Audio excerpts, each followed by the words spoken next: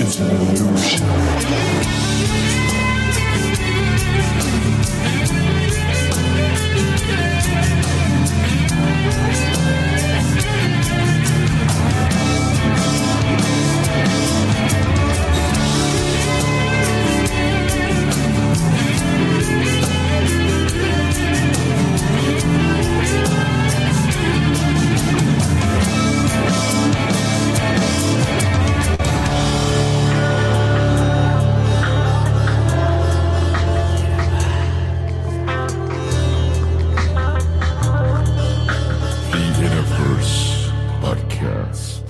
Welcome to the One Within All, to another episode of Interverse Podcast. And you guys are more than ready, I think, for this live stream where we're going to be getting into what I think the occult is really all about.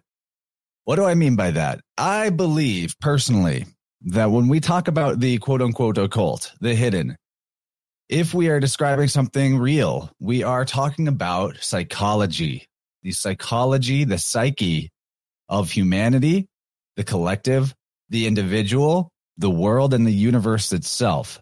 That all of these different streams of psyche are in and of themselves reflections of the whole, of the mind, of the one, the monad that becomes two, that becomes four, that becomes eight, that becomes one again.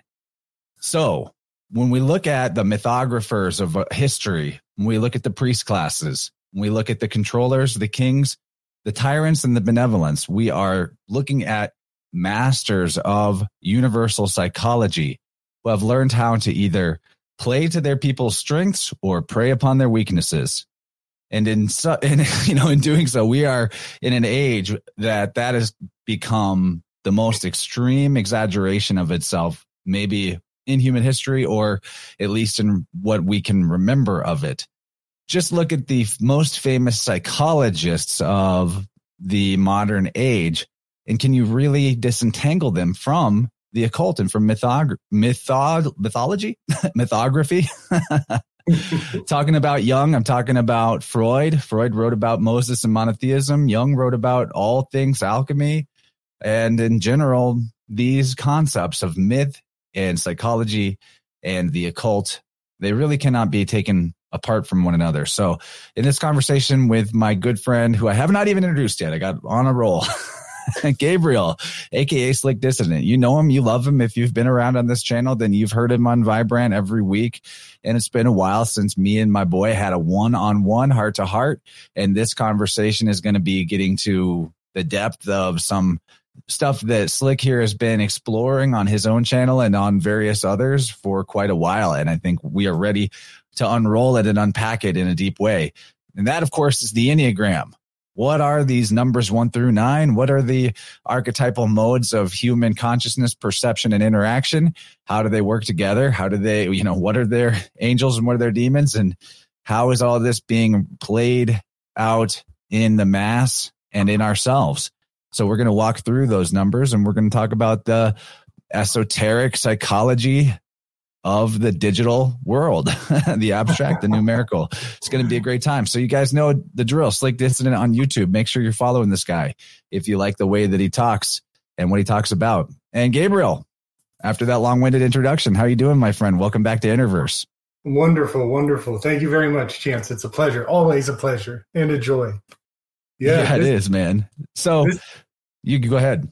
Yeah, the Enneagram project has been really fun. As usual, I always, make it quite clear that I am the student as well as the teacher in all things. I've learned that there's actually a book on writing stories, expediting the writing process by using the Enneagram. And so this archetypal structure that I've been intuiting very organically it turns out has a lot of objective, well thought out structure that has been written about. So I've got a couple books on the way to take my game to the next level. Let me see if I can pull up that title. So yeah, I've been studying the Enneagram. I realized something really fascinating that just really makes its importance known to me is the fact that I already had done tarot cards for the characters of Star Wars. And I had very strong correspondence with the, Luke Skywalker as the Fool card, Princess Leia as the High Priestess card. It's actually intrinsic to their names, in the Twilight language of their character. Luke is looking up into the sky like the Fool card. Princess Leia is Lahaya Priestess, So I started putting them up in the Enneagram, like visually, to actually see these correspondences.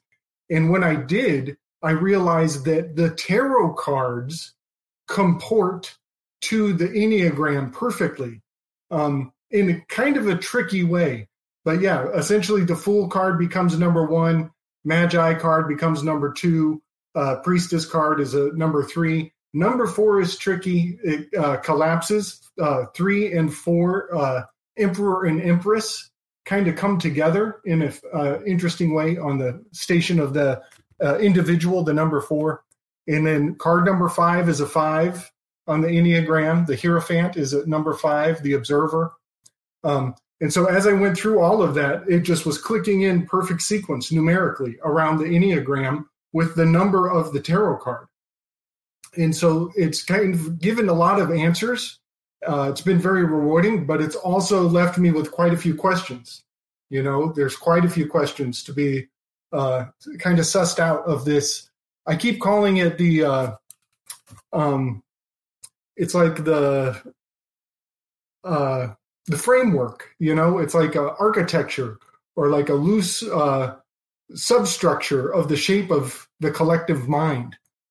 And it's been given a particular shape such that I think later in our lives, they can hit these notes and these similar echoes to the shapes of these archetypes, and it will ring true to us because it was seeded into our youth.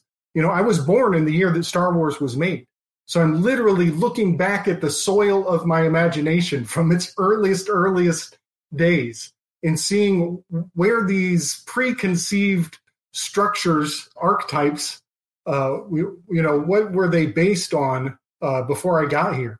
And it turns out Star Wars, and specifically the Thoth Crowley deck, like all tarot cards fit. You can do it with all the tarot cards, but I'm seeing a lot of the Thoth Crowley value in this project.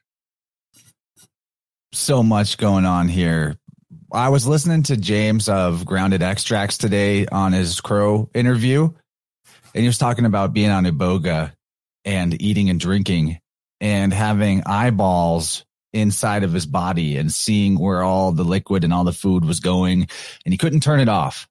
And one observer might call that imaginary and even say that it is psychosis, but an idealist as in philosophical idealism, recognizing that all is mind and all is the divine imagination.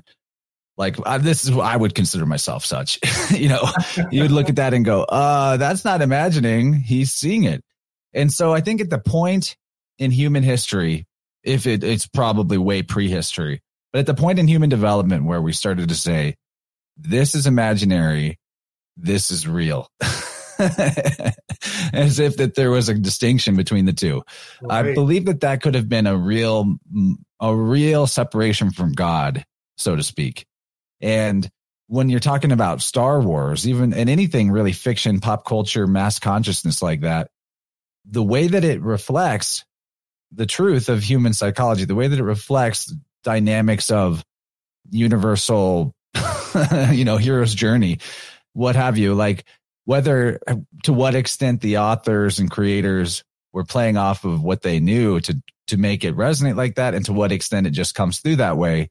What I'm saying is that what we're looking at with the works of the human imagination are explorations, forays into God's consciousness, because it's coming, so much of it is just coming through the creators, and they're making decisions, but like really it's hard to say what, Jung talked about this, the image making faculty of consciousness. You can never get behind that. You can never you can never get to the projector, really. The most you can do is be aware that there's like a fourth wall like that. And then meditating on that, paying attention to that fact, you'll be constantly tripping on it. But, you can't really quite get past the fourth wall, at least not in a long-term sense, maybe in fleeting experiences where you kind of feel like it. But what I'm saying about that is we are, what you've described, the way that these stories can push and pull on the strings and chords of our very essence, our very being, and influence what we believe to be true so deeply is no small potatoes. I mean, that's why we do the Marvelous Demystifiers talks. But I do want to back up a little bit. I want to just fully lay out the intentions, at least for starting out here. I really want people to have their notebooks out and be ready to go over the 1 through 9 and get the gist of what this system is. But I was wondering, before we get into that, if you could describe the Enneagram, maybe if you know anything about the historical emergence of it into public consciousness, and maybe your speculations on the age of this system or knowledge base predating the public. Yeah. It is openly a mystery. Almost anybody you ask will start off with the fact that it's controversial as to its origin and where it comes from, and at what point in its history the concept of a personality matrix was overlaid onto it. That seems to have been a recent development, and it is most prolific today in self-help groups. And so a lot of people have come at the Enneagram with a very positive intention, and it's very helpful for that, because it really does have kind of a positive, they call it integration or disintegration, decision-making predictive value. It really does kind of guess what your personality would lean to in terms of a positive outcome or a negative, your pros and cons in your life. And it's really dynamic that way. It's fascinating. But historically, it goes through Gurdjieff's hands. And in Gurdjieff's hands, a lot of people will attack that the individual, and they even say that. So he attributed to the Enneagram to a Sufi sect, and the name of those Sufis is something like Sargos or Sarogs. It translates to the keepers of the bees, and that is quite fascinating to me. Because the beehive cluster is in the Cancer constellation. And I have found the Cancer, we just did a breakdown with Juan on the Chariot card being a powerful correspondence to this Enneagram in a major way. So the beehive cluster carries the namesake of the Sufis who gave Gurdjieff this Enneagram. And he started to bring it forward and kind of layer it and develop it. It's a kind of a hybrid, you could say, as the personality component got baked into it in Gurdjieff's hands. But then a parallel interest group came along in recent days, and they said that they discovered it autonomously from Gurdjieff, somewhere from South America. And so it actually has multiple claims on its origin. But the one with Gurdjieff, going back to the beehive cluster, that really hits a chord for me. I got to say, looking into that, the cosmology of the beehive in the Cancer and its correspondence to the Chariot card, is the Chariot card is gilded in gold. He's on a golden brick road. A lot of beehive. Oh, and he has the that little vibrating, emanating vessel at his navel, your standard Chariot. So I think there's a good case to be made that this literally comes from people who know their astrology from like real high grade, priest class, the star keepers of old. And it does have a Eastern orientation too with the Sufis.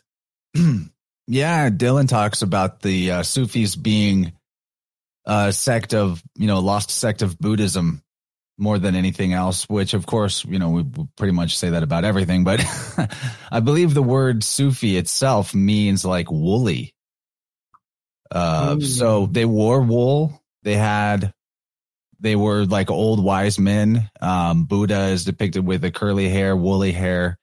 Yeah. And anyway, I do think that this traces back to the East. I do think that we are looking at a system that is ancient and has been maybe passed around initiate circles for a long time, for good or ill. And very interesting to see it coming forward in the modern age with multiple claims to its heritage, which does, back up the likelihood that it's been around for a really long time. So, yeah, where should we go from here? You have more to say about the origins or what you think it is before we start talking about, helping people conceptualize the psychology embedded in these 1 through 9 numbers? Well, and do you think that there's actually, okay, I'll hold that question. I'm going to hold that question. Yeah. Well, if you can bring forward the graphic I sent to you, I can maybe talk about some of it because it also seems to, I've looked at it. There are many ways to categorize these relationships of these numbers to each other. And by looking at it in these different ways, you're kind of shining a different fractal of light or a different spectrum of light.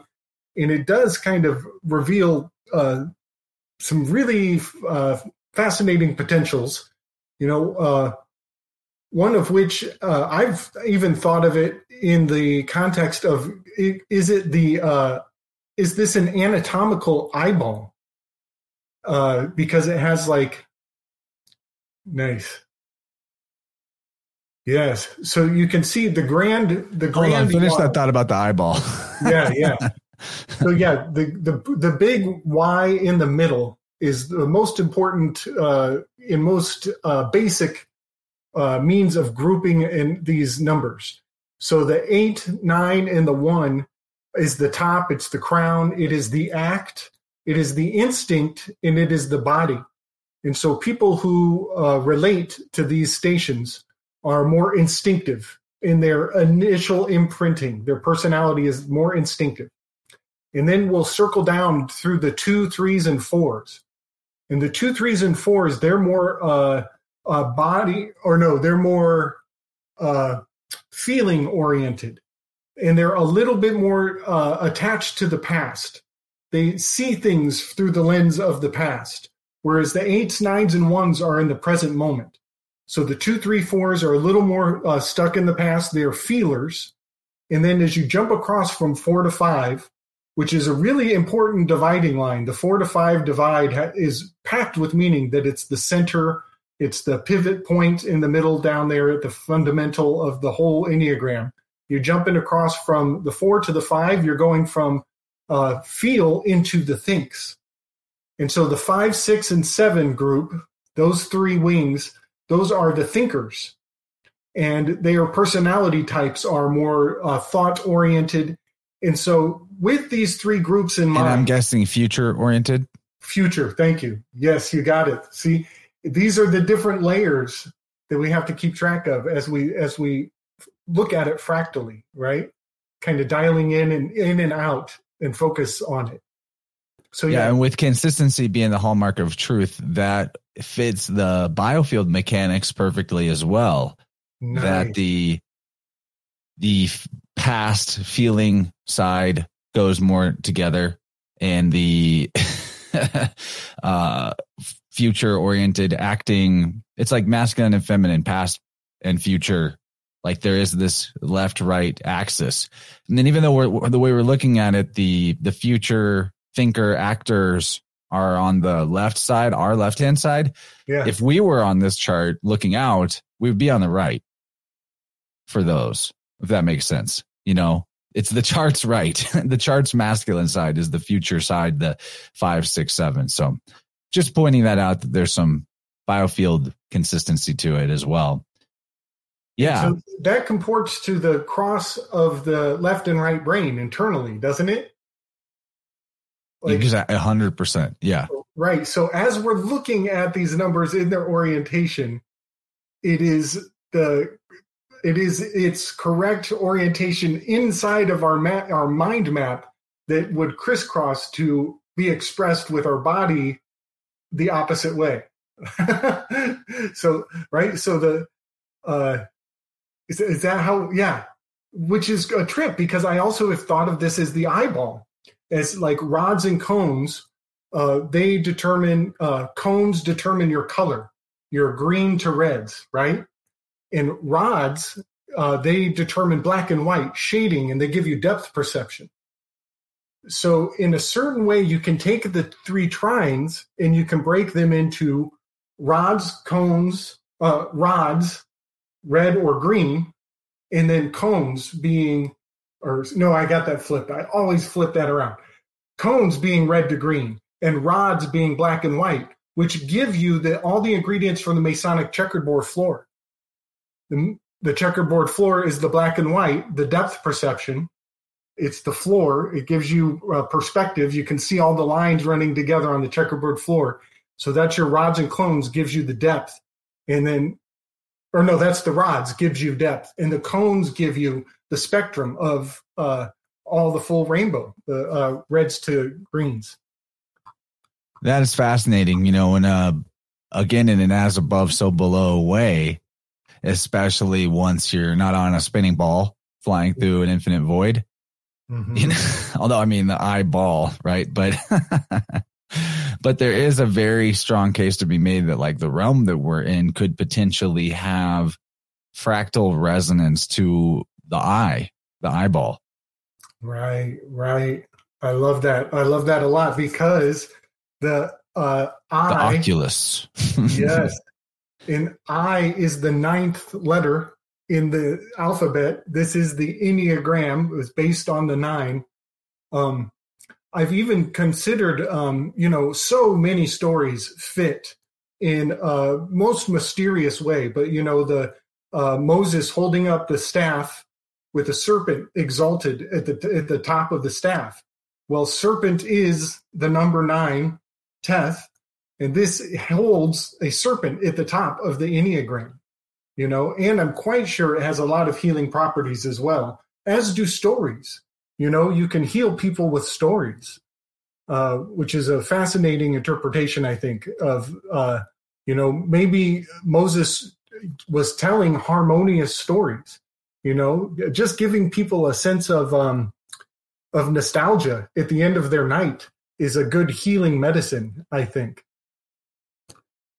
Okay, man. So if you are ready for this, I would like to start at 1 and talk about, what's the 1, what's the, let's talk about that from a perspective of, and then to frame this up, right?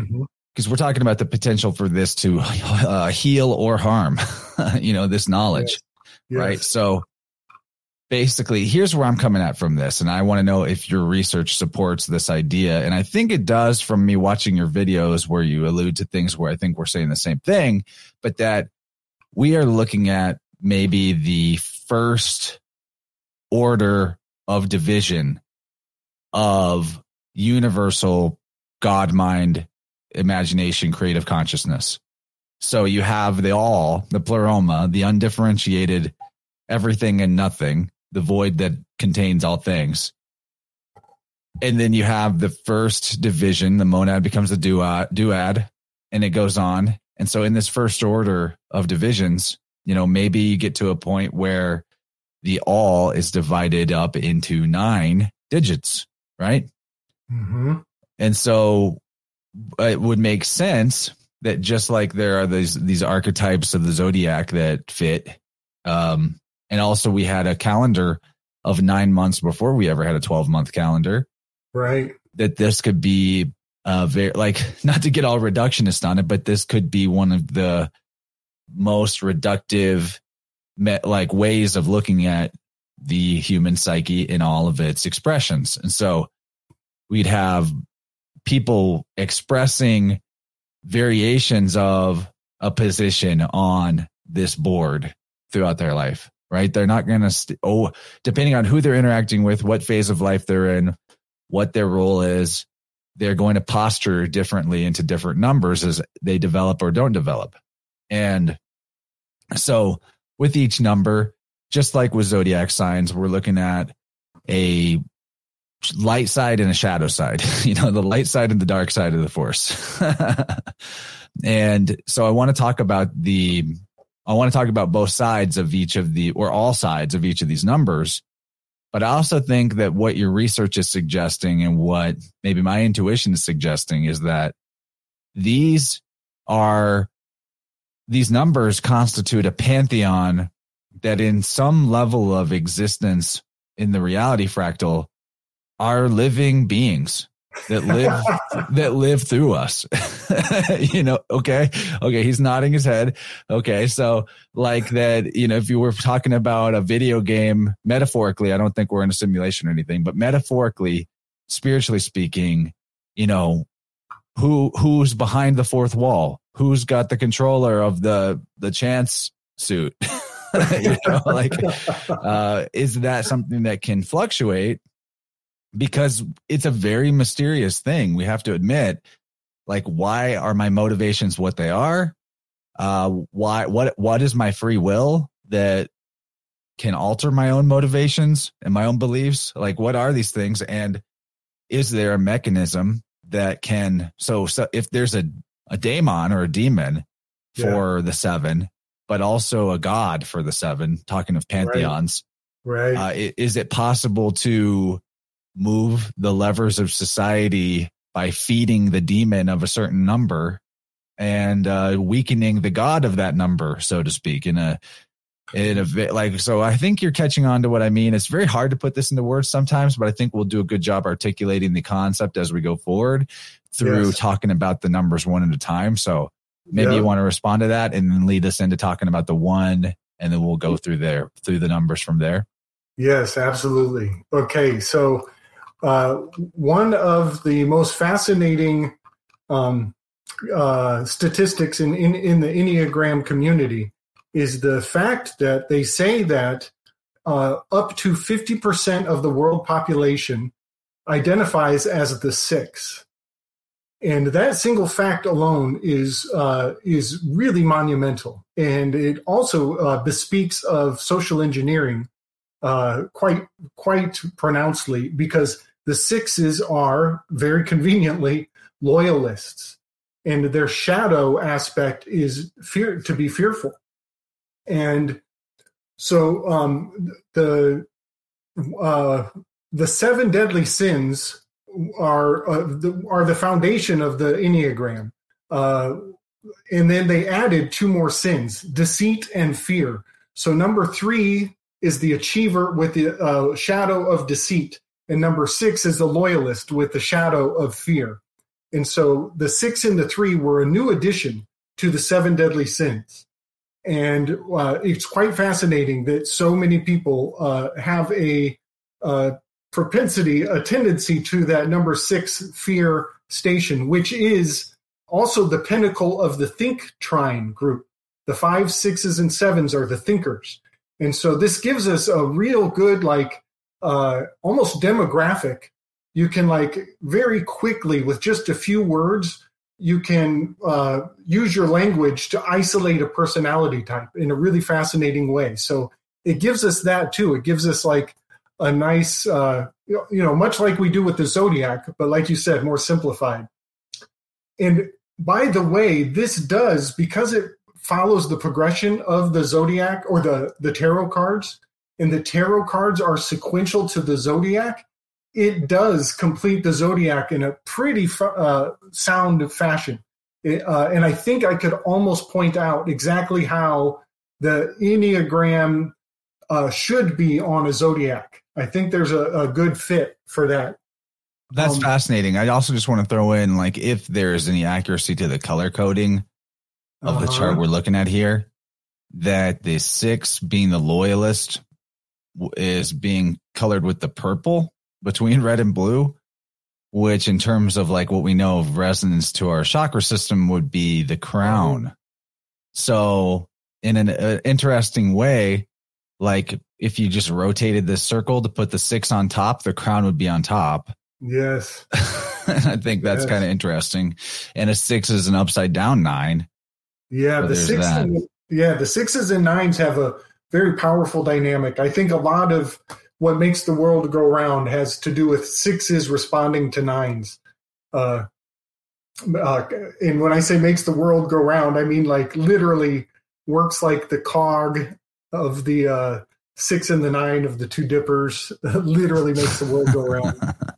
But so I'll just rip through some of the personality types so people can kind of have a grasp for, you know. Well, let me say this. I don't even want to necessarily rip through them.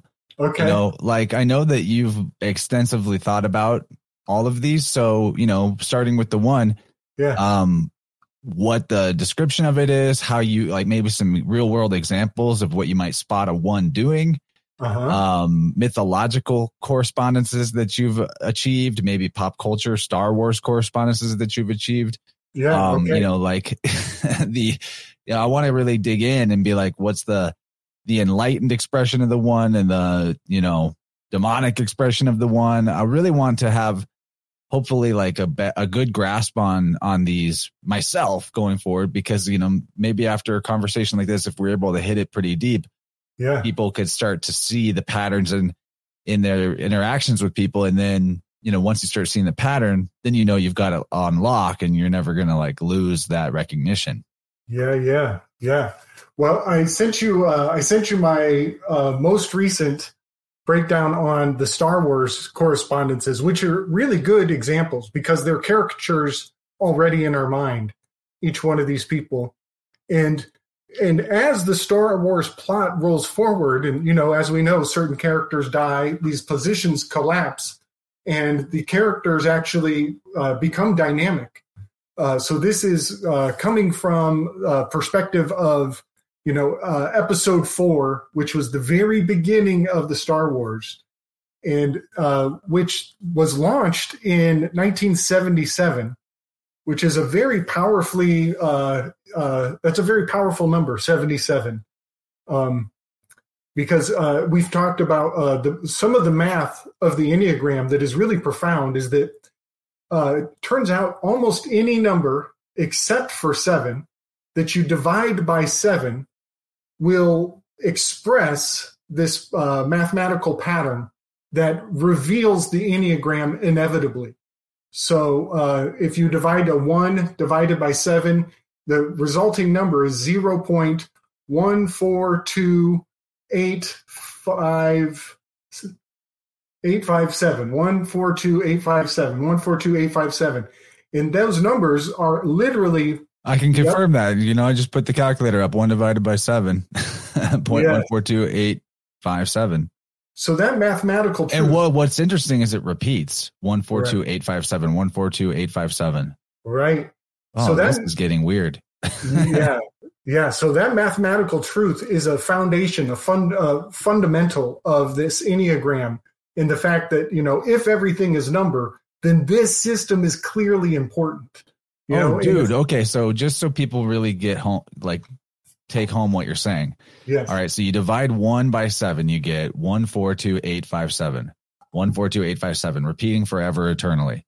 2 divided by 7 gives you 2,857, 142,857. So it's the same exact thing, but now it just starts at 2. Exactly. 3 divided by 7, same pattern forever and ever. So 7 is weird, man. I did not know this, but does that even apply to 8 and 9? Yeah. Wow. I'm just doing it on screen here, but anything divided by 7, gives you this pattern of the Enneagram is using. Wow. Okay. So there's like, that just really doubles down on the occult significance of the order of the Enneagram in a way that you taught me something here. And that seems really important. Why would nature have this pattern with the one number that, well, I guess 9 is also a prime, but it's like the one number that has all these other special qualities to it, the 7. Right. Oh, yeah. The only exception to that dynamic is 7 divided by 7. And this movie came out in 1977, is the year that the film was released. So that's kind of fancy. And so what I have is in the colors here, I've used particular colors on purpose because the colorful aspect is the ascended. It's their strong point, you could say. And there are other synonyms for all of these words. It's not, rooted in the word enthusiast or loyalist. There are other synonyms that fit just as well. So I put the perfectionists are the numbers 1, and the giver is number 2. And then I grouped them in yellow with the loyalists down here, the number 6, with R2 and C3PO. And the reason that I grouped them together is because they share a common fundamental, and that is that they are compliant. They are generally compliant. Generally speaking, they're compliant personality types. And so they have this triangular relationship on the Enneagram. And now you'll see the other triangle should stand out right away. You'll see the light blue color does the same thing with the challengers, who are the 8s, the enthusiasts, who are 7s. And then across the triangle, the other light blue is the achiever, number 3. And those 3 groups are called enthusiastic or aggressive. Sometimes they're considered aggressive. You could also use the word extroverted, might be another word for that group. And then the dark blue trine that I have here, the observer, the individual, and the balance up the middle, those 3 are considered withdrawn. And they will kind of pull away. They'll prefer to step back from most situations. So just that trine grouping system with those 3 colors gives us a really fascinating insight to, like, once you know if a person is a thinker, a doer, or a feeler, thinker, or a doer, then you decide, are they compliant, are they passive, or are they aggressive? And then once you put them in those 2 questions, you've got a real good coordinate system for where a person's personality should fit on the Enneagram. And also, I should point out that a lot of people will shine in a different light with different people in their life. So like when you're with your mom, most people will try to be their most perfectionist, a number 1, a Luke Skywalker, act like, oh, no, I've never done drugs in my life. Mom, what are you talking about? And then once you're with your lady, you become like Darth Vader and fucking get out the lightsaber, so. So yeah, different situations in your life, you will shine with different personalities in yourself and in your own way. And so it's important to kind of to literally map out, like, okay, I'm going to the family dinner. I'm going to be falling into my Obi-Wan Kenobi observer personality type. And as usual, my fucking cousin, who's the enthusiast, he's going to be on my wing over here. And you can actually map these situations out and start to strategize, just have ideas and techniques in mind for situations that are coming up in your life. Really good. Okay, so this gives us a great basis to, jump off from. So let's talk about the perfectionist and what is it about the 1 as a number, mathematically, esoterically, abstractly, and literally, that gives us this perfectionist to wrath polarity. And, how are perfectionism and wrath related to each other in this way? Yes. And maybe, bring out some of the other qualities you referred to. What is it about 1 that's compliant and see, it's up in the present moment, right? 1 is on the present moment quadrant. So like, can you further identify all the things going on with 1 in terms of how this chart works and, the polarities of it? And let's flesh that out. Yeah. So the one is oftentimes is the like you mentioned, is the doer, is the person who is the actual executioner. A lot of times they end up being kind of cast into the role of the Messiah. You know, a lot of people will put a lot of dependency on them to be the one who comes through. And also are, how do I say this? They're often expected to withstand a lot of the animosity that comes along with being the perfect one. The golden child is a kind of part of the programming of the perfectionist.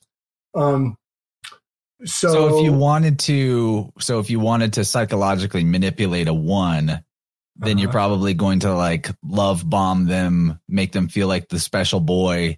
And then when they maybe get out of the lines that you've drawn for them, start to pull back on the praise and switch over to, like the, how dare you were supposed to save us, like fix it type of. So I could see how that could lead you to how maybe the other side of perfectionism could be wrath. Then, like I'm angry that things aren't the way they're supposed to be. Yeah, and another thing, the planetary aspects of this become very helpful, but they are a little bit confusing because of the tarot cards. The tarot cards don't comport exactly perfectly to, but the planetary aspects of a one. The perfectionist one is considered to have a Mars aspect.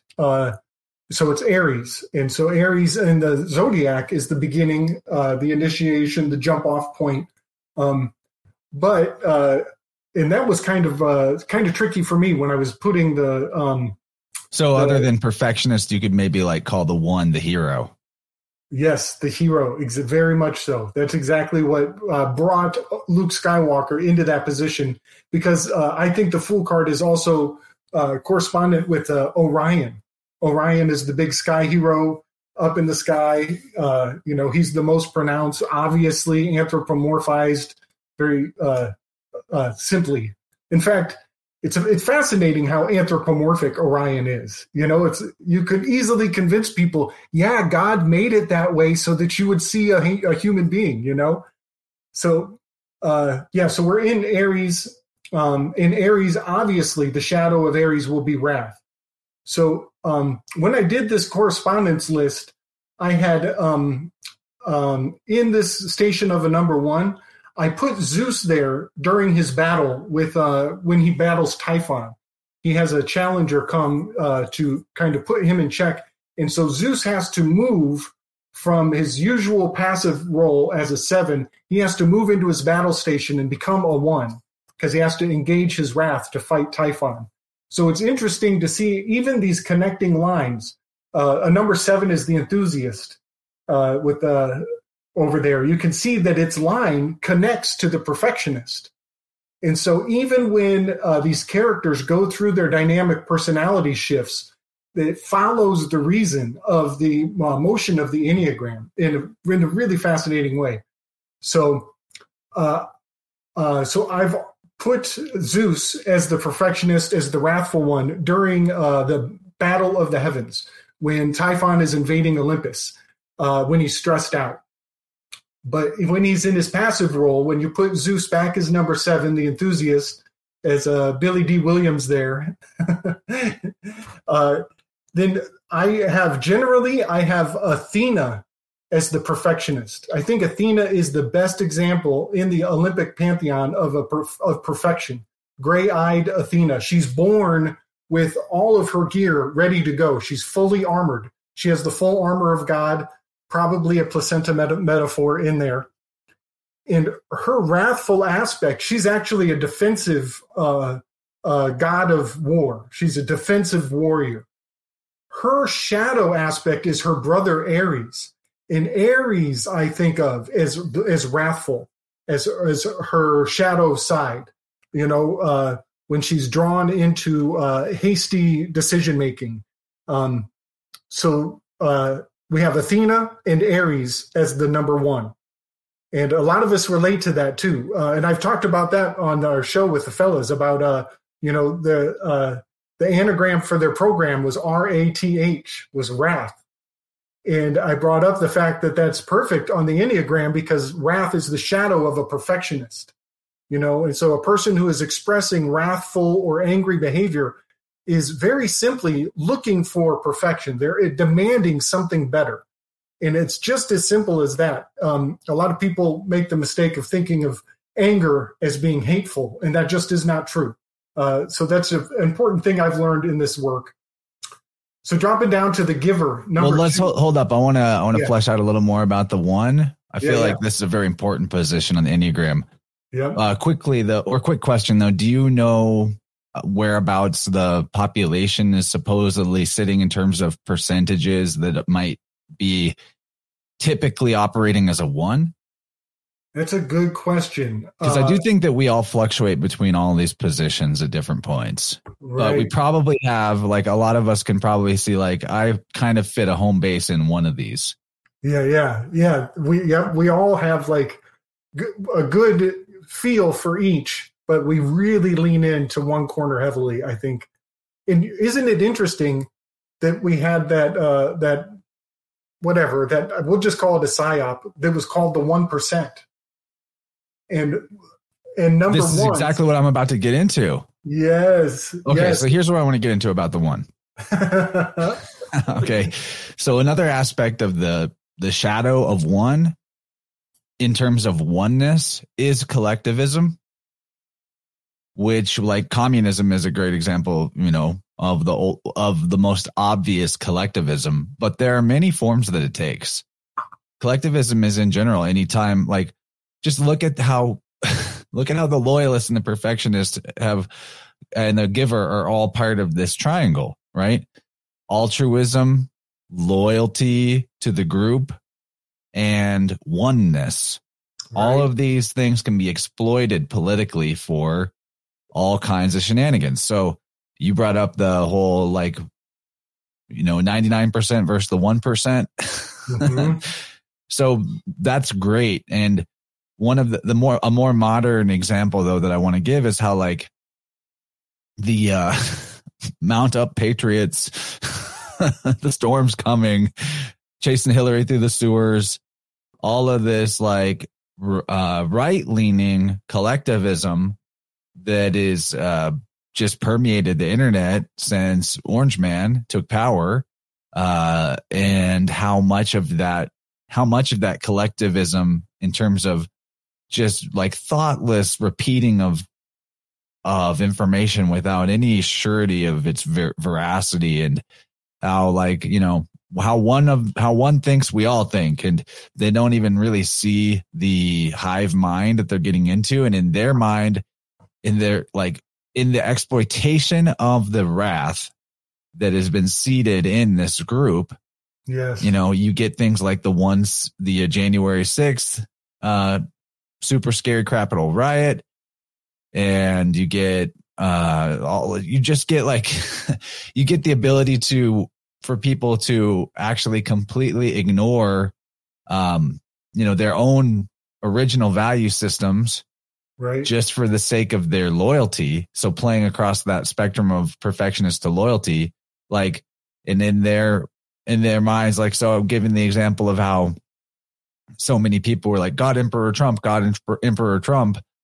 totally hip to what cowpokes were, and yet, like, stayed the course of loyalty, and seeing their God Emperor as perfect, even after warp speed MAGA jabs that their God Emperor claimed responsibility for and was, openly proud of, and never once recanted that they were the best thing ever. Right.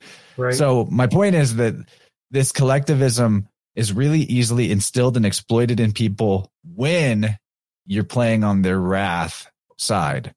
Mm-hmm. When you get them all riled up, like, there's very few emotional switches that work for the movement of mass action in a certain direction, like righteous indignation.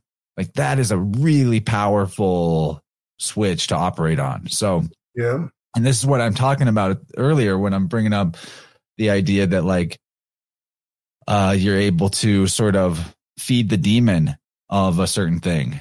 And they do this, like the Wayfair scandal and Pizzagate. And, I think that we have seen a feeding of breadcrumbs of certain narratives to feed the wrath demon.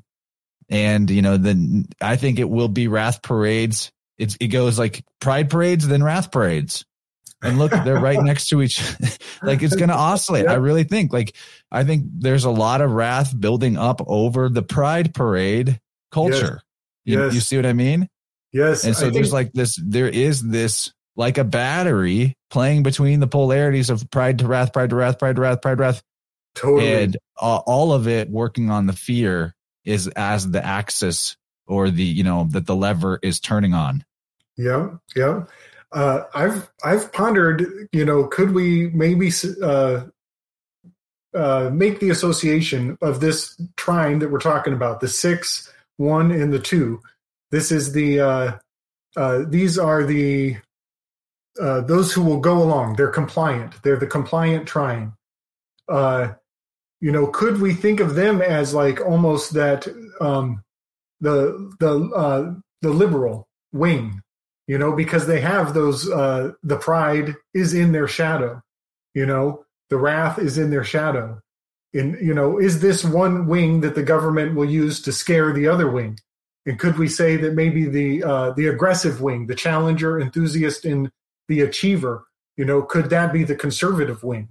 And then would the liberal or the libertarians or the anarchists, would we be the central ring? Listen to me. Oops. Could the central trine of the observer, individual, and balance, could that constitute, the libertarian party, the more balanced approach at things? I think there's a lot of ways we could look at this and say this is the gouvernement, this is the covenant of the mind. This is how the brain works. Yeah, that's a really good point, man. And even I think that you could look at it the way you just described. I think you could also look at any of the trines themselves as a left-right paradigm, right, with the control switch in the middle. Yes. The conservative, pull yourself up by the bootstraps. That's a very perfectionist thing. The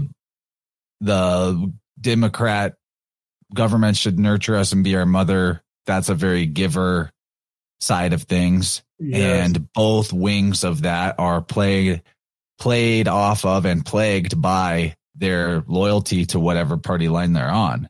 Right. Yeah. And mostly they are manipulated through that fear switch of like, you got to get out there and vote because what if the other guy wins? It's more, like look at political ads. They don't really, they're way more interested in telling you why the other guy is bad than what is going to be done that's good by your guy. Yeah. So, and then, like we can probably see that same type of thing going on in the other trines as well. But yeah. I do want to, get into the giver, the number 2, a little more in depth now as well. All right. Yeah. So one thing that I find somewhat revealing is oftentimes I see this Enneagram at play in stories. And sometimes I'll hear of like people crossing swords or spears, spear play, or even, family members, 9 family members being all shot with arrows. Well, in a really fascinating way, all of those phrases I just used also encode this Enneagram. It has spears going in all directions. It has arrows, 9 family members shot with arrows. So I also think of this as the Eros Gamos. This is the alchemical weddings. You could also translate that to the love games, the games of love. And then I've inverted that phrase to the power brokers. So love games, you invert that phrase and you get power brokers.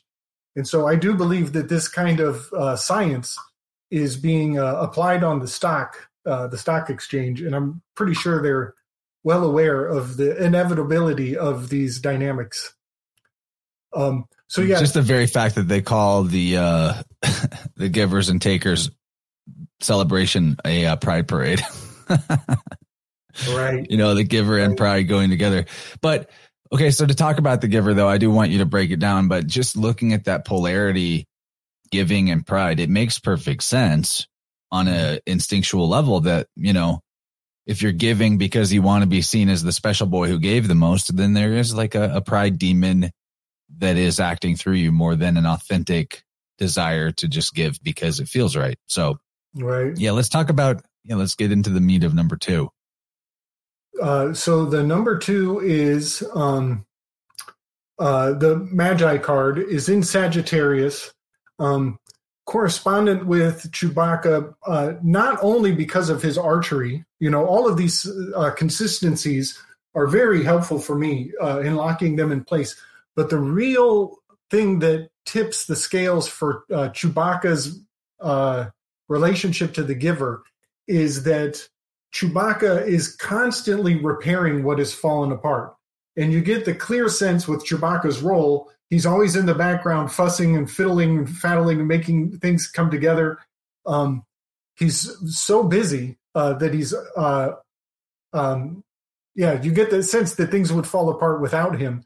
But he's also the one who makes amends or C-3PO when he collapses, when he gets broken down.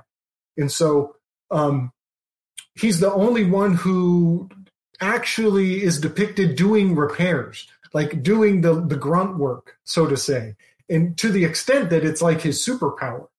And so that is one aspect of the giver. You will often find the giver personality is burdened with too much to do because they're constantly saying yes, that they have a to-do list that is stacked up too long to see the end of.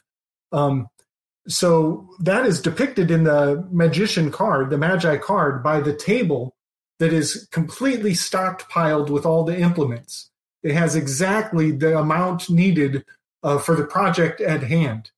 I want to make an addition to what you're talking about here, and just put in that if the color wheel here is accurate, putting the 2 in the green zone, on a biofield level, the 2 being green, that's heart.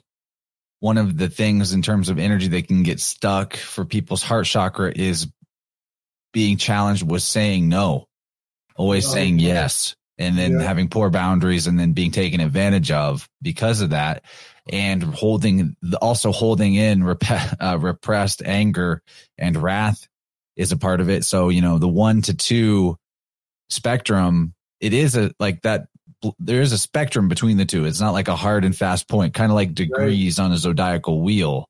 Totally. That the 1 is cutting into the green a little bit too, and the shadow of the 1 is wrath. So those are some ways that plays in with the biofield that sort of backs up the consistency is a hallmark of truth resonance with this system here. Nice. Yes, I love that. And that's like one of the important fractalities of these relationships. I think the fundamental important light to see them is as they roll out sequentially, 1, 2, 3, 4. Like you said, they fade in to one another in a fascinating way. But then when they make these jumps across the gram, the star, then they reveal themselves even more personality-wise. So yeah, that's a great point, that you can see the 1 having a wing. It has that wing relationship to the 2, the giver. So yeah, the giver is often gives even when it's not asked for, you know, to the extent that they overgive. And then their pride is often their shadow. And one thing I think is just kind of funny about, you know, Chewbacca doesn't have any speaking lines, but he does cry out in pride, his Wookiee roar. You know, when things go right, Chewbacca's in the background going, brrr. And he does have that wing to wrath as well. Right. Don't let the Wookiee win. Totally. Yep. So, so like for people that aren't super familiar with Star Wars as well, Chewbacca is like literally a slave. He is a willing slave. Yeah. So that is something to be aware of in the dynamic of the two as well, that the giver has a maybe tendency to enslave themselves willingly. Now that word slave even has a lot of baggage to it. But when we get into like looking at just take the vowels out of words and look at the consonants, and then look at what those consonants also talk about. So the slave is also the salvator. So when we like consider the concept of slavery, we've been sold something that may not be 100% accurate to what, like, why this dynamic even exists in the world or ever did emerge, right? So with Chewbacca as the example, I know this is pop culture, but he had a life debt to Han Solo. Han Solo saved his life, so he would not be alive anymore if it wasn't for Han. So he's pledged his service to Han for his life, for the duration of his life or Han's life. So he is like a slave, but a willing slave who is also a salvator. He is literally a salve. He's the one making repairs. He's healing the machinery.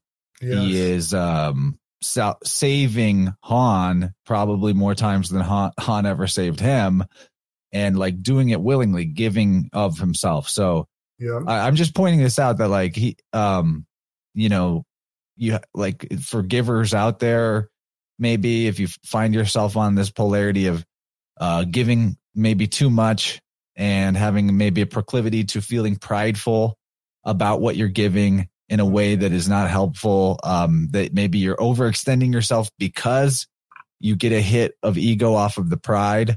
I'm sure everybody has done this before, but it's like maybe this is your thing. Like for me, I definitely find the enthusiasm and gluttony axis to be my biggest, where I identify the most, So like I'm sure we all have at least one spot on here that we identify with a lot. So for the givers, to just be aware, like you don't look at it like if you're sort of a willing slave in service to somebody or something, that's a bad thing, just make sure that they deserve that allegiance and that it's not being done out of some kind of pride. Because also think about the dynamic of Chewbacca giving his whole, think about like, that is a very pride, like honor and pride go together, right?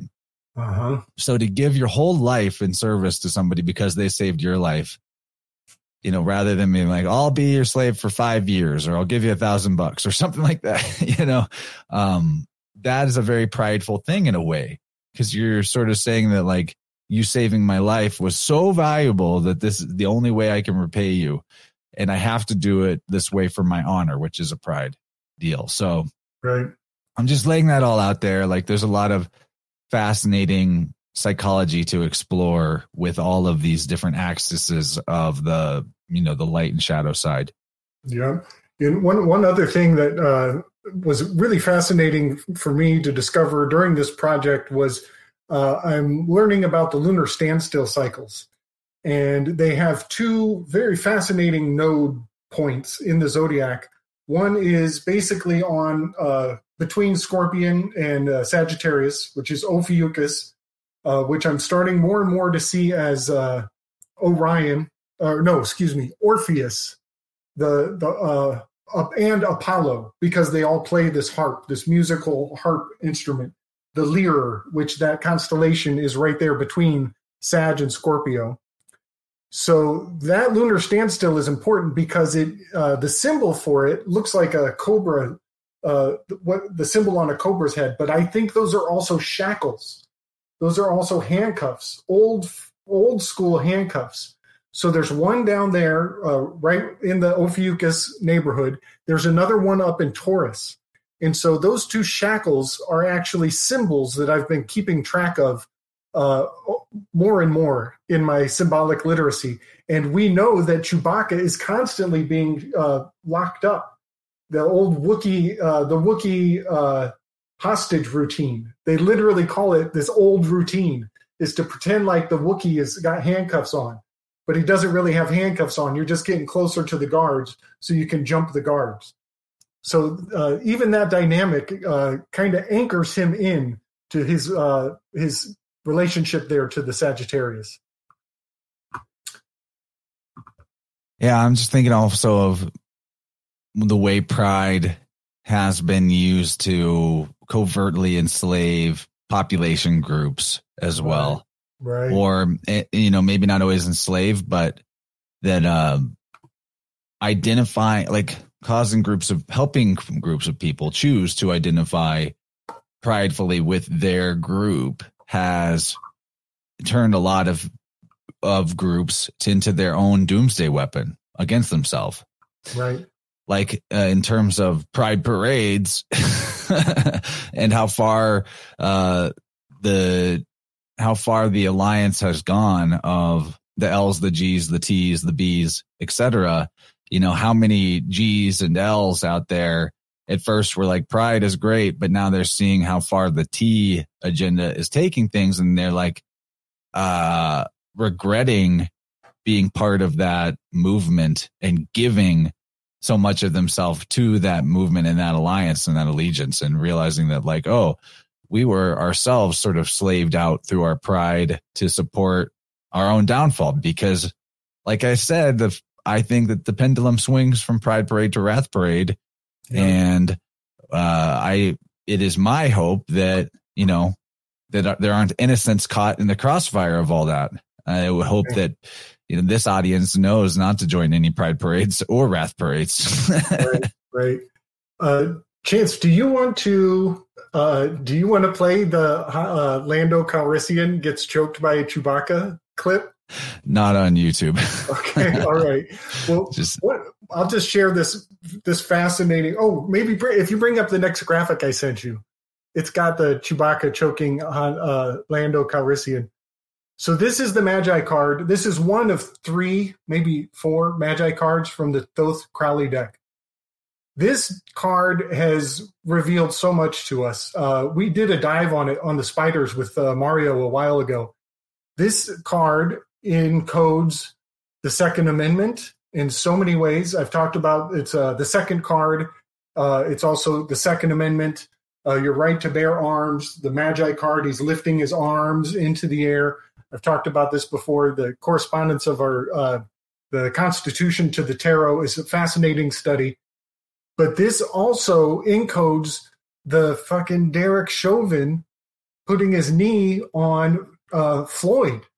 This card has this symbol who's almost a Nazi swastika. If he bends his one arm another way, he's going to look like a Nazi swastika, and he's kneeling on a monkey. And this is so fascinating to me because it's also got the colors of blue. The trigger of Blue Lives Matter is encoded in the card. And that is the color of Lando Calrissian's cloak, is the same color of police officer blue. And in the scene where the giver, Chewbacca, is choking Lando Calrissian is a black man saying, "I can't breathe." He's literally choking. It's a very intense moment in the film. And as a child, it was very triggering for the children. For an entire generation of children, it was triggering to watch Chewbacca choke out this black fellow who was so charismatic and likable. And so in the most fascinating way, I think that I'm stumbling upon the archetypes to the building blocks of the cornerstone of our culture are being dismantled systematically in the world stage, in the things that we think we're seeing on the big screen, that may be way more contrived than we ever would have thought of. So I just thought I would share that the correspondence of the Wookiee, of the Magi card, and of the events around Floyd, the George Floyd event. I think there's some fuel on that fire. I will add a little bit to it for you. You showed the Magi card, and in it you have the Magi, if you will, standing on the ape. Right. And coming from his neck are these 2 serpents, right? So I'm going to read, this is from what page? page 108 of A God's Acre for Winds of the Soul, Dylan's book. Short little paragraph here where he says the Hebrew word for ape is koph, Qoph or Koph, which shares the same root as the Greek word for serpent, which is oph in ophis, OPH. Calmet wrote, quote, the inhabitants of Goa, the southwest coast of India, did not dare to kill apes any more than serpents because they believed them to be the residences of spirits created by God to afflict mankind in punishment for their sins. What does that sound like? Does it sound like what we're talking about? You know, Yeah. the shadow side of these numbers that, Yeah. you know, if you do the sins, you get the punishment. In a very interesting way, there seems to be like kind of some relation there that I'm sure Crowley, with his Hebrew letters on his tarot deck, very much knew the correspondence between ape and serpent. Yeah, man, that is a trip. That is a real trip. And, you know, brings up the RH factor in the bloodlines that we know that they've, you know, gone to wars over RH factor in blood. That really is. That is something else. It's so trippy to know that, you know, that the world is run by religious extremists and science is just hasn't caught on to their signs and symbols yet. Oh, well, they own the science. Right. Didn't you know? Right. Didn't you know the guy who owns the science, his name is Ira? You can look up The science. You can look up the copyright or the trademark or whatever. Oh man, that's Jesus. Oh, Ira. Oh, Ira. Yeah. That's the name of a very specific religious sect masquerading as a race when it's not actually a race. Yeah. Can't be both. Anyway, let's get into the 3. You cool with that? Yeah. So number 3 is the third card in the tarot deck. I put is Princess Leia, and in the Enneagram it is an achiever, and the achiever is a very interesting station. I think I've corresponded it with Dionysus because it's very powerfully centered in the body. This is in the center, the pinnacle of the feel grouping. So Dionysus is a very good deity personality to associate with the 3s, with a shadow of deceit. And I think that's very interesting because, you know, Dionysus is renowned for imbibing too much, you know, the spirits, bringing the spirits of the ritual, but also drinking. Alcohol is attributed to Dionysus, imbibing. And then people who have too much alcohol or a shadowy relationship with alcohol may be experiencing deceit in many layers. It's many faces of deceit. You know, they might be deceiving themselves. They might be deceiving those around them. They might be dealing with a lot of deceit so that they can appear to have, you know, this public-facing side of the achiever. And this might be a good time to kind of talk about that, you know, that I put the shadow on the outside, further out from the center of the Enneagram.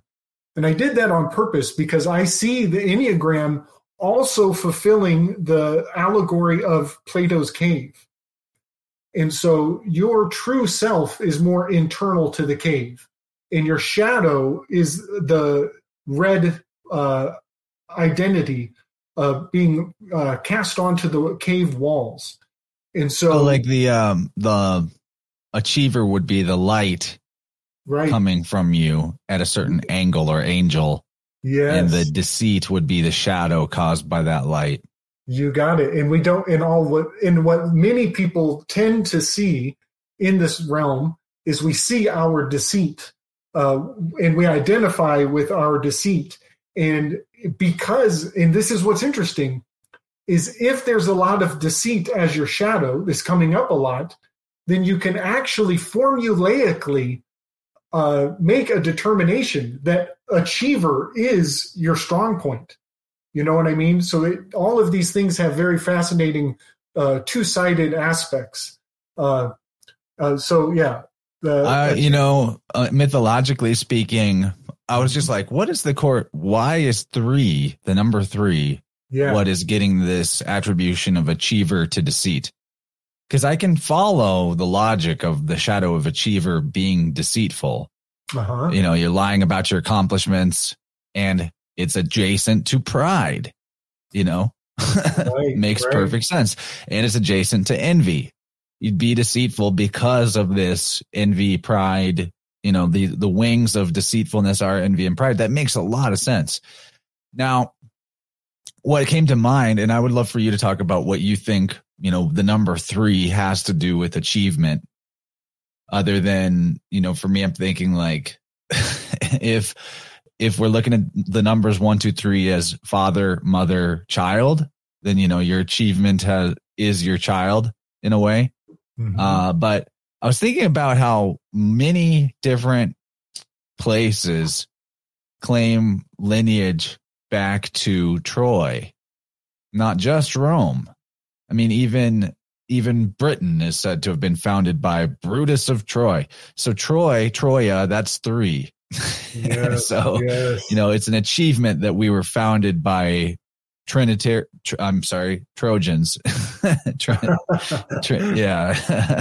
Threists. And it's a deceit that is giving that pedigree. And now when we look at many of the pedigrees, if you will, pedigree being again related to parentage, so the 3, the child of the 1 and the 2, we see constantly a referring back to a mythological origin story that is in of itself the grounds for what the authority is rooted in, or, you know, what the history is based on mythology that is itself not factual. So I don't know if I would like to know more of what you think about why the 3 achiever is related to 3. Mm-hmm. Well, one thing I'm seeing with this one being relating to the high priestess, which is the Capricorn aspect. This is just kind of fascinating. I don't know if this could just be coincidence, but it is card numeral, Roman numeral 2, but it's the 3rd card if you're including the Fool card. So we have this 2 and the 3 relationship. And there's many, many ways to postulate the meaning of that. But one way that I think about is the journey into the underworld and the deal that was struck with Hades, with Persephone, and when Orpheus went down there to get his sweetheart out of the underworld.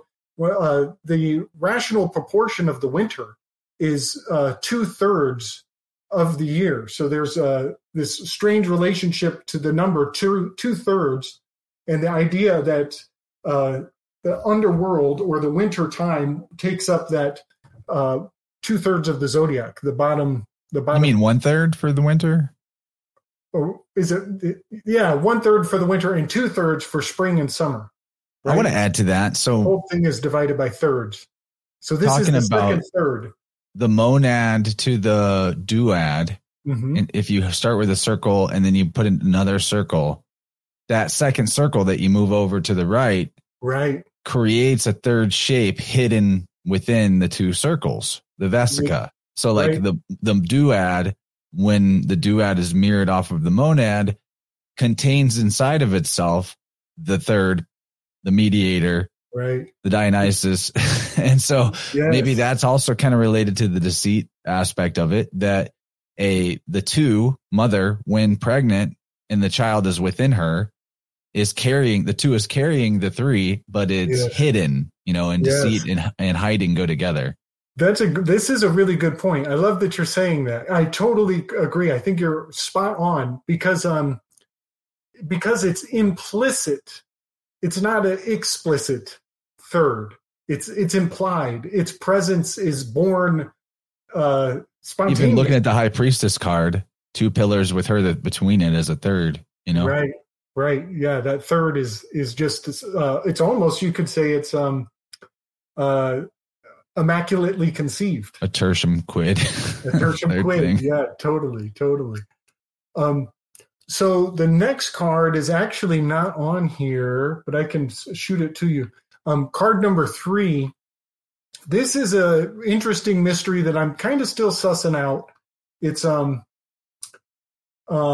this happened with my Marvel Avengers, and when I did my first tarot to the Zodiac rollout. Something really strange happens around card number 3, but I'm just sending you.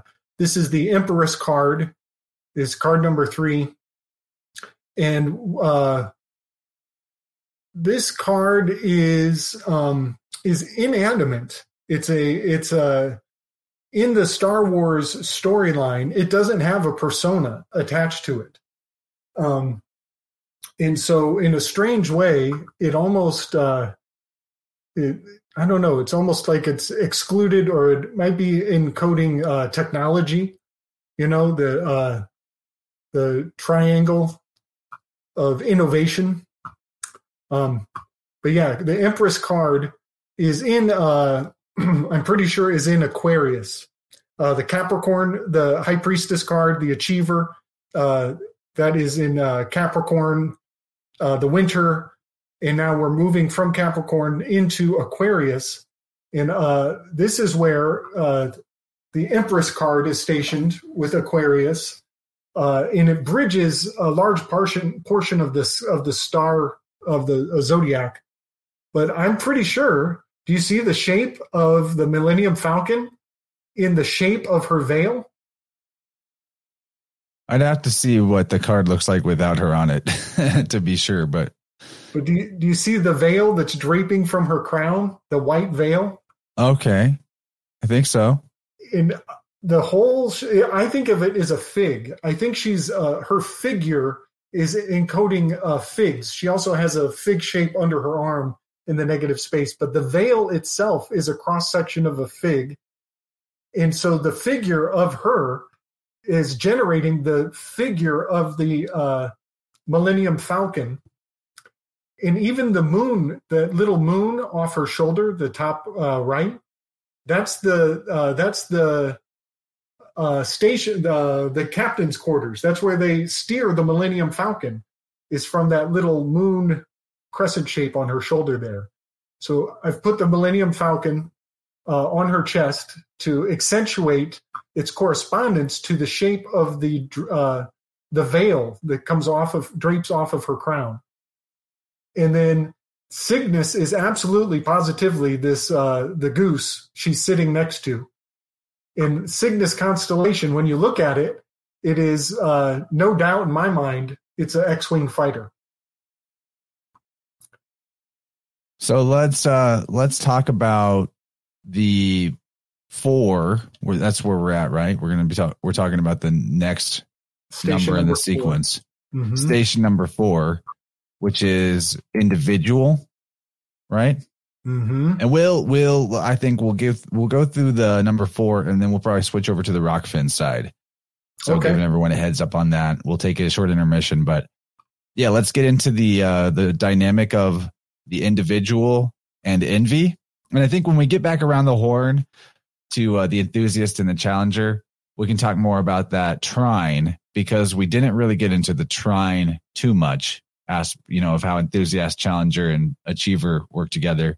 Mm-hmm. But as we talk about the individual, observer, and balance can come into the conversation as well. But I want to definitely let's break down how's the 4 related to the individual. I see that you have encoded in devil duel. Devil duel. I'm guessing that's on purpose. Oh, yeah. Yep. Okay. So what are the qualities? What are the qualities of 4 that make it the individual? What does it mean when we're saying in the Enneagram an individual? Because we know what that word means. You're expressing your uniqueness or something, but it also means undivided, indivisible. Right. Yes, the individual is it's an interesting one for me, because I relate to it oftentimes. So this is in the Greek pantheon. This was Aphrodite, and Aphrodite has that that beauty, that shamelessness, that casualness. One thing about the Empress card that we just got done with, this is her emperor. So they are married, the Empress and the Emperor card. So 3 and 4, I have fused together, so I don't confuse anybody. At this point, we are bringing the inanimate object of the Millennium Falcon and the Empress, and we're marrying it to its owner, the Emperor. Okay, so that makes a little bit of sense. If people are like, why are we looking at the Millennium Falcon and the the Empress? It's because the pilot Han Solo, that's like his special lady. I got it. And in a fascinating way, there's a strange appropriateness to that fact that the 3 is like collapsing and disappearing here when we're at the 4 station, because we went from the Achiever, which is card number 2, but it's the 3rd card in the 3rd station. And now we're moving into the 4th station, and somehow the card numbers are going to sync up here. We're actually card number 3 and card number 4 are going to be married to each other. And from this point on, things are perfected. And in fact, card number 5 is in station number 5. Card number 6 is in station number 6. So here at the individual. That's fascinating. I just want to put in that the 4 is the first number that becomes a 1 again. You got it. Because I tell people this all the time. 1 + 2 + 3 + 4 equals 10. So you're coming back to 1. Yes. So something really neat has happened. And I'm glad we made it this far on the first half, because you have to live in both worlds for the 1s, the 2s, the 3s. And it's when you get to the 4s that you're no longer of 2 minds. You no longer have to do the Kal-El and make the exception for the give or take 1, and things become fascinatingly fused and perfected in the individual. And I just think that there is something really mystical at what appears to be just a coincidence. I think it's like with 4 being the most stable. You need 4 legs for a stable table. Right. So something really profound is happening here with the alchemical wedding of 3 and 4, which adds up to a 7 in its own right. There's a lot of alchemical, numerological fanciness being consolidated here in the individual as we're about to step across a very important dividing line from the 4 into the 5. And we're about to bridge this gap of the foundation of the Enneagram, the 4s and the 5s. That dividing line is the dividing between thinking and feeling. And so we are really going through some very significant shifts of focus as we go from the individual into the observer, from the 4 to the 5. And it's musical, it's allegorical, it's algorithmical. It has so many meanings that it's important, but it's also objectively, provably true. I thought I'd just kind of weave that all together, that collapsing the 3 and the 4 into this individual station, and we're now leaving the feel and going into the think.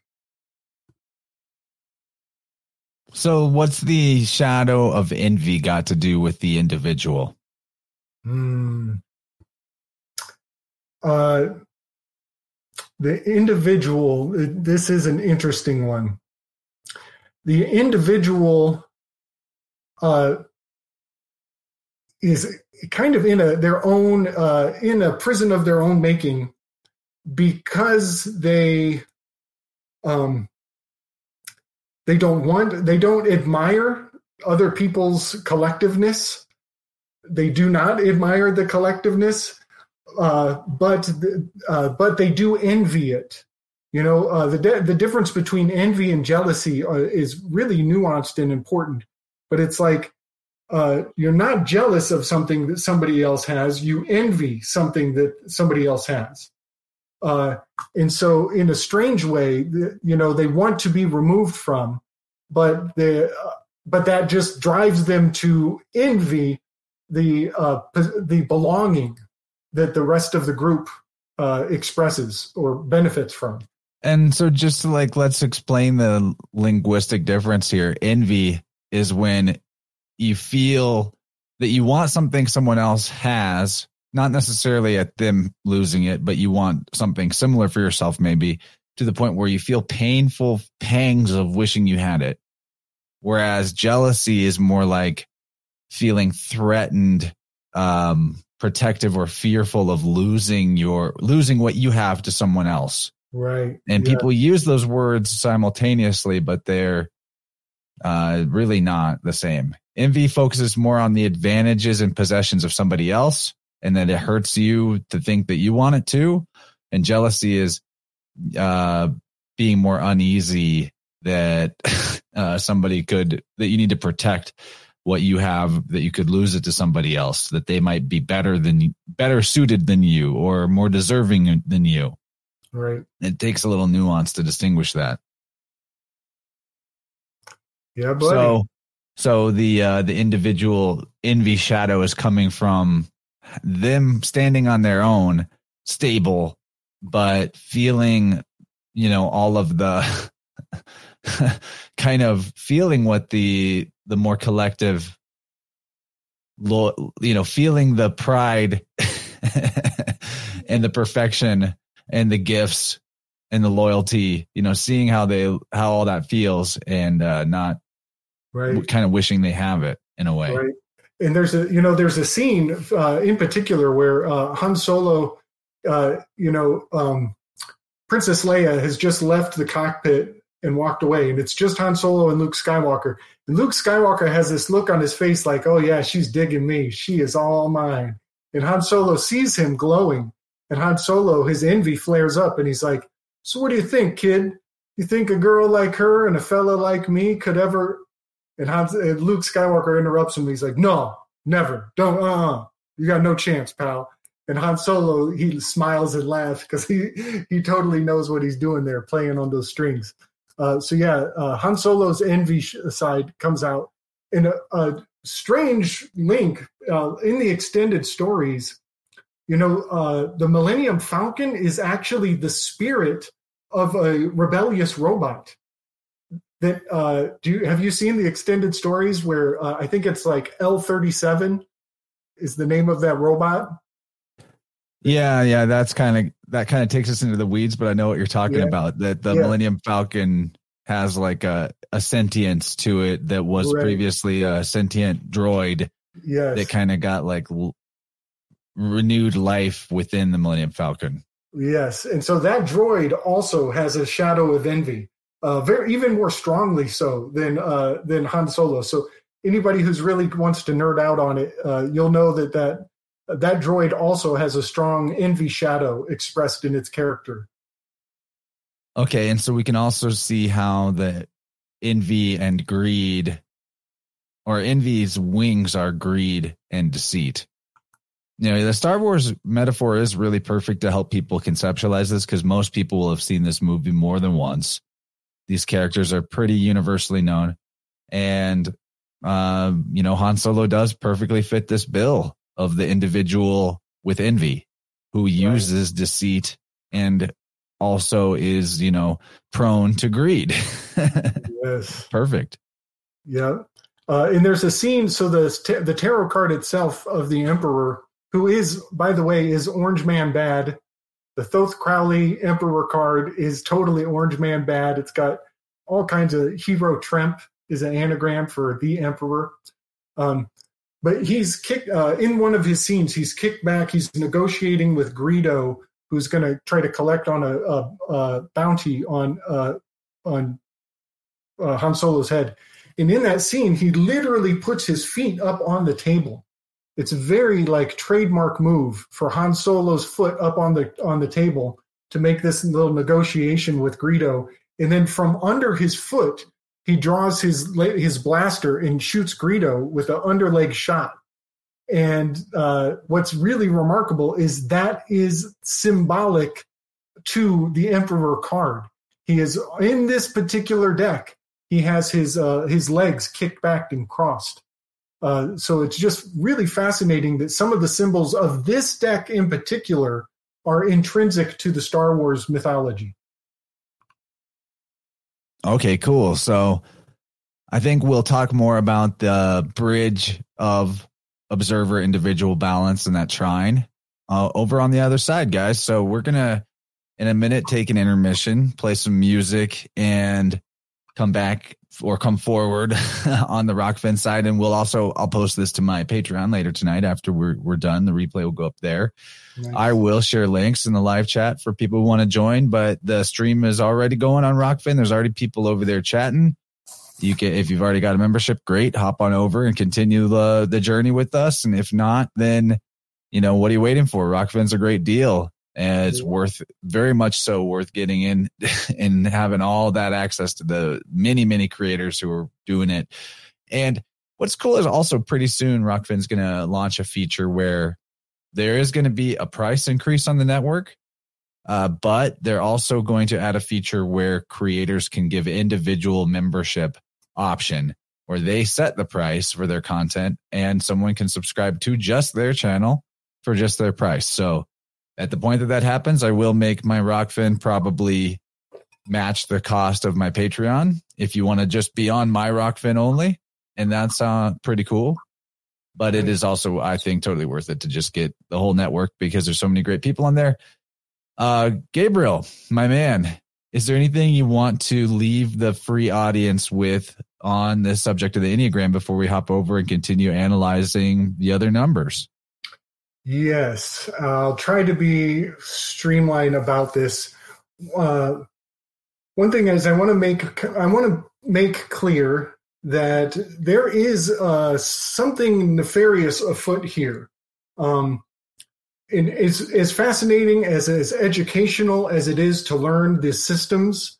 I do have good reason to believe that what happens when we all attach to these archetypes and they standardize the symbols of our childhood psychological scaffolding, the nefariousness is that these things can be triggered and called up and summoned later on in your life. Much like what we were discussing with the George Floyd and the choking of Lando Calrissian being a perfect trigger for them to summon again later in our lives, so late that it seems like a distant coincidence. It's so far ago. How could that possibly relate?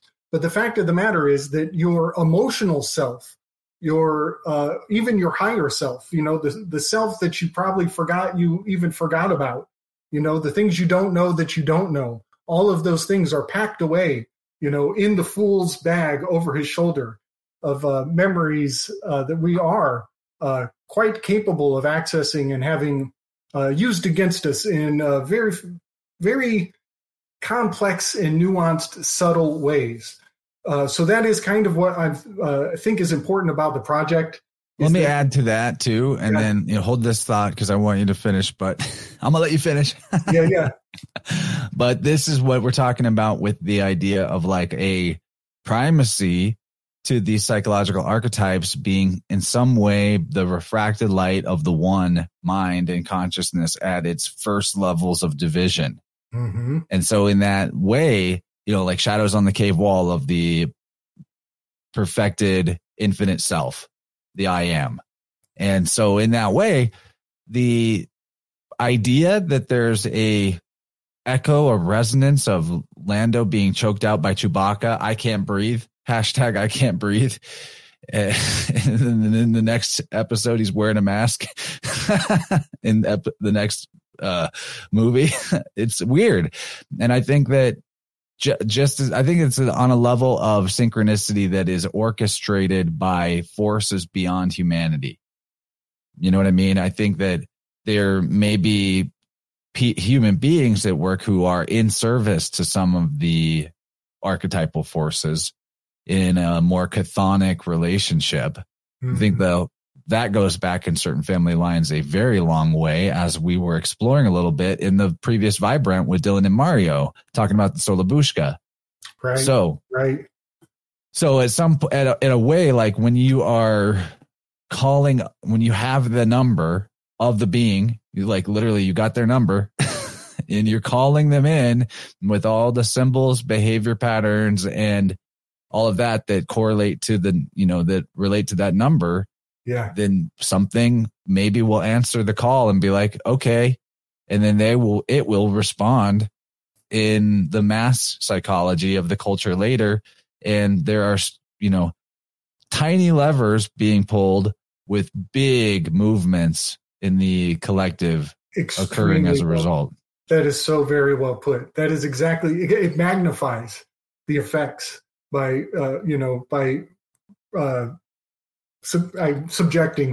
exposing it to the masses, the huge number of people. The effects of it can be, quite weighty.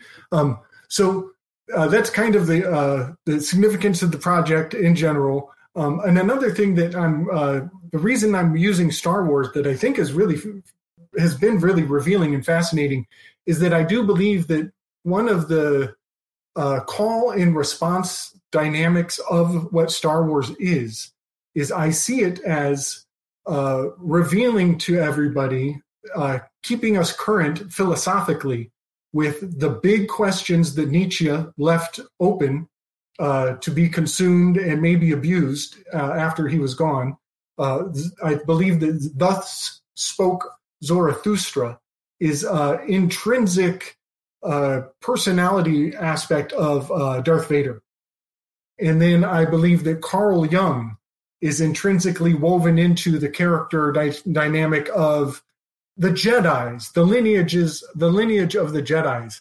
I'm inclined to think I want to put Carl Jung with Obi-Wan Kenobi, but Carl Jung might actually be Luke Skywalker in an interesting way. So, but these are the levels of philosophical import that I think Star Wars still has today, and I'm dismantling it with the Enneagram and getting really fascinating answers.